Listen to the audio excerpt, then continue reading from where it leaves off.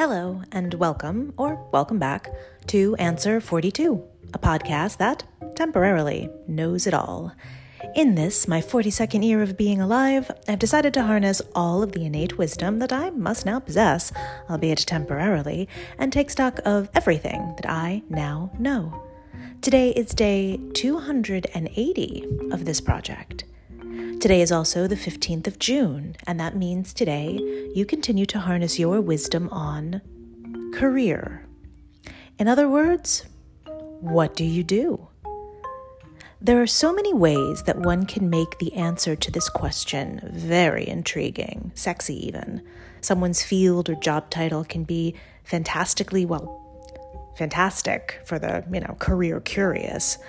Listen to this: wine support specialist, user experience designers, anthropologist. Interesting stuff. However, none of these titles get at the real answer to the question asked. What are the tasks that actually make up your day? Or, more specifically, how do you spend your time? When people say that they are working, you have always wondered what that actually looks like in practice. You've tried to script for yourself some questions that might move a conversation centered on what do you do towards a little closer to how do you spend your time. But you figure no one wants to be asked that question directly because it sounds like you were asking them to account for themselves and prove that they are actually working when they say they are working. And of course, that's not it at all. You know that no one can accurately account for all their time without their job becoming accounting for all of their time.